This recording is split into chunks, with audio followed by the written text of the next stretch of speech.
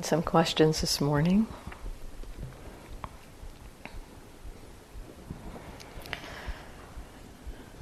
Questions about the choiceless attention practice. Could one do the practice with eyes open? Yes. Are there better conditions for utilizing this particular practice? That is, when the mind is already calm, stable, versus when one may rather use noting.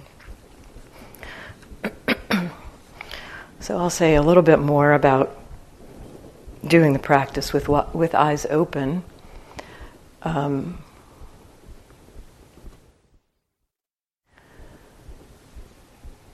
For those of us who are sighted, the visual field is a pretty strong area of attention. And so it can be helpful, especially if you're newer to choiceless awareness, to play for some periods of time with the eyes closed so that you begin to get familiar with the different kinds of sensations without the sight being so overwhelming. And so, with the eyes closed, you can begin to really touch into hearing, body sensations, mind states, thoughts, moods, maybe smells at times, rarely tastes in the hall, but occasionally even. And then you could play a little bit with what happens when you open your eyes.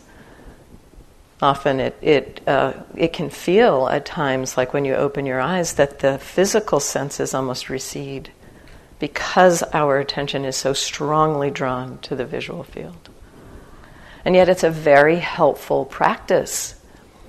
We walk around with our eyes open most of the time, I hope.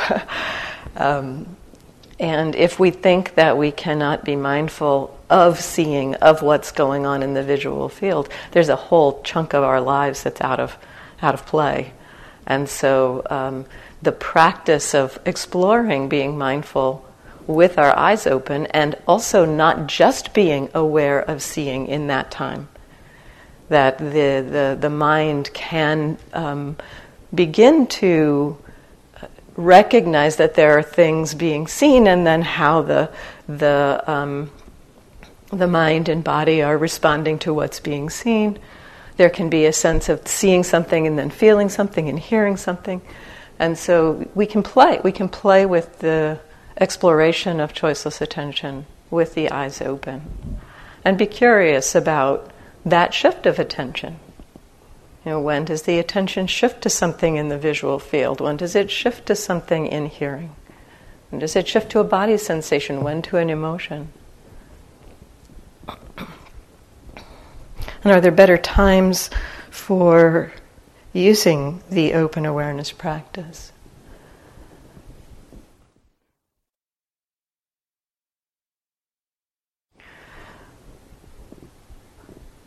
The choiceless attention practice, open awareness, receptive awareness, many different ways to describe this kind of practice, is a practice that the aim of the practice is to support a stabilizing of mindfulness, which allows us to begin to see the impermanent, unreliable, not self nature of experience.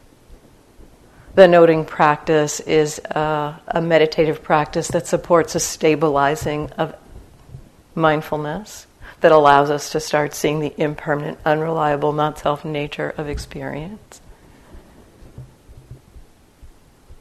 Ultimately, they're not different in that fundamental way. What the purpose of them is to establish mindfulness so that wisdom can grow. The choice of when one might choose one practice over another is very individual. For some minds,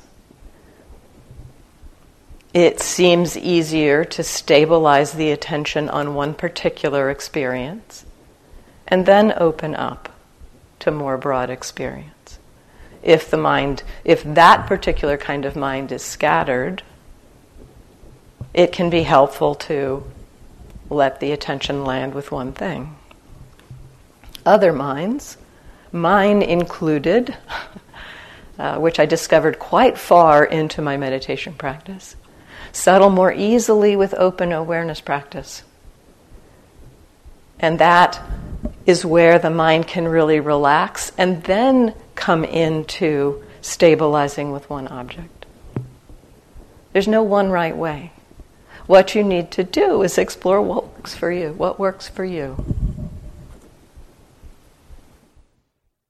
Be curious about, it's like, well, we're running scientific experiments here. Let's see what happens if we try choiceless awareness practice when the mind is scattered. Oh, scattered mind, that's what's being known. Oh, I can relax just knowing the mind is kind of popping all over the place. As opposed to when the mind is scattered, trying to hold the mind somewhere. That for me was really challenging.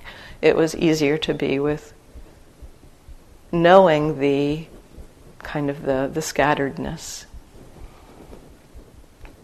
For others, it's just the other way. So just explore, get curious about what works in your own practice.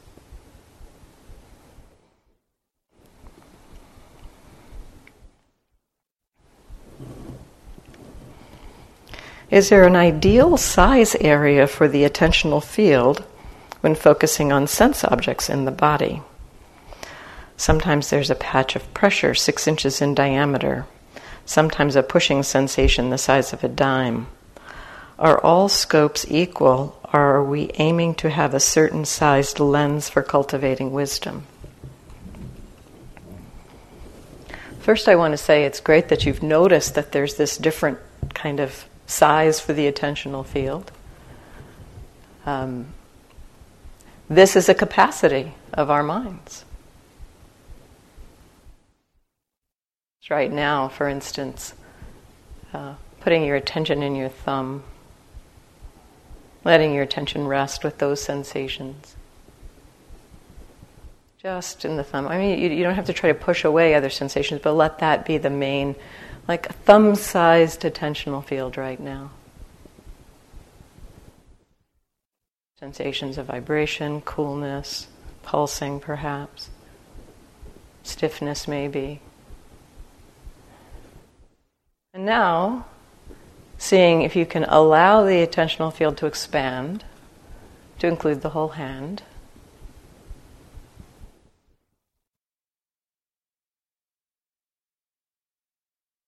And the sensations there. Perhaps there's a little less precision in what you know about the thumb, but you know something else about the entirety of the hand. And then it is possible, although not something we have as much familiarity with, maybe you can begin to expand that attention to include your hand plus your arm up to your elbow.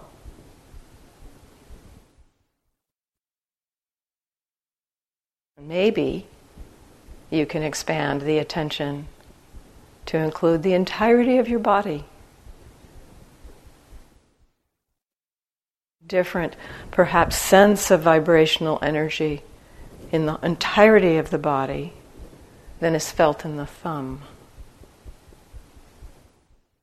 This is very similar to one thing I mentioned the other day, kind of the difference between, in the visual field, at night looking out at the stars, and the sky, the night sky, looking at the moon, for instance. You can precisely and directly look at the moon and know something about what the moon looks like, where it is in relationship to other things, perhaps. And then you might notice some stars.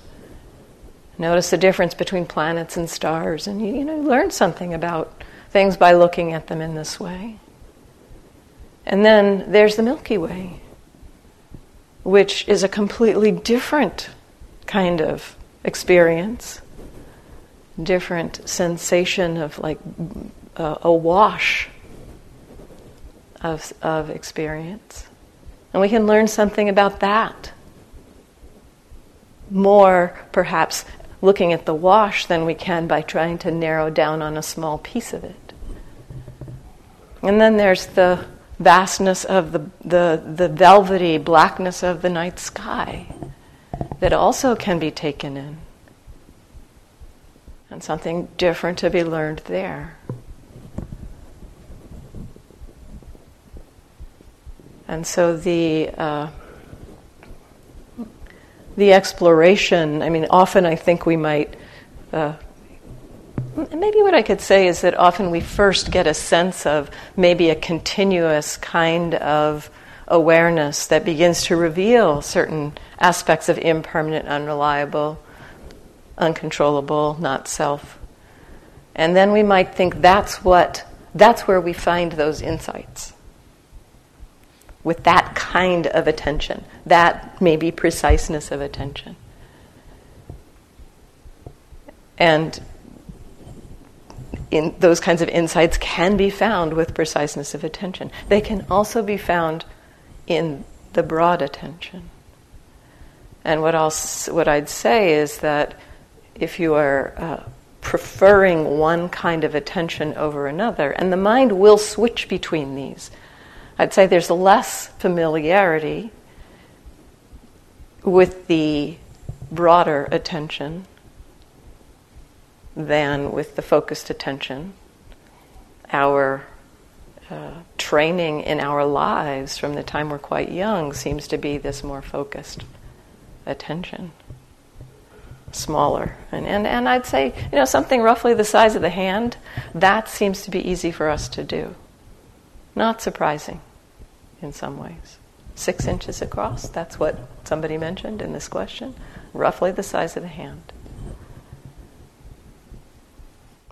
And yet our minds have this capacity to expand beyond that, to know broader experience than that. And if you are limiting your kind of way of practicing to particular dime-sized or hand-sized experience, there's a limitation of ways to learn, we could say.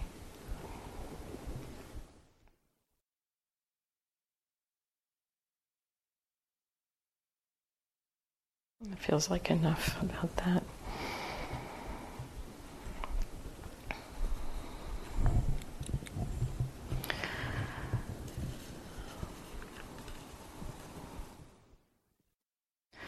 So, Young will be sitting in with Winnie today. And then the question also came in about our other assistant who was listed on the description of the retreat. And Young will be with us for a little more than a week till the middle of next week. And Karalai will be arriving then. We probably should have mentioned that at the beginning. So she is going to be arriving. We've been in communication with her.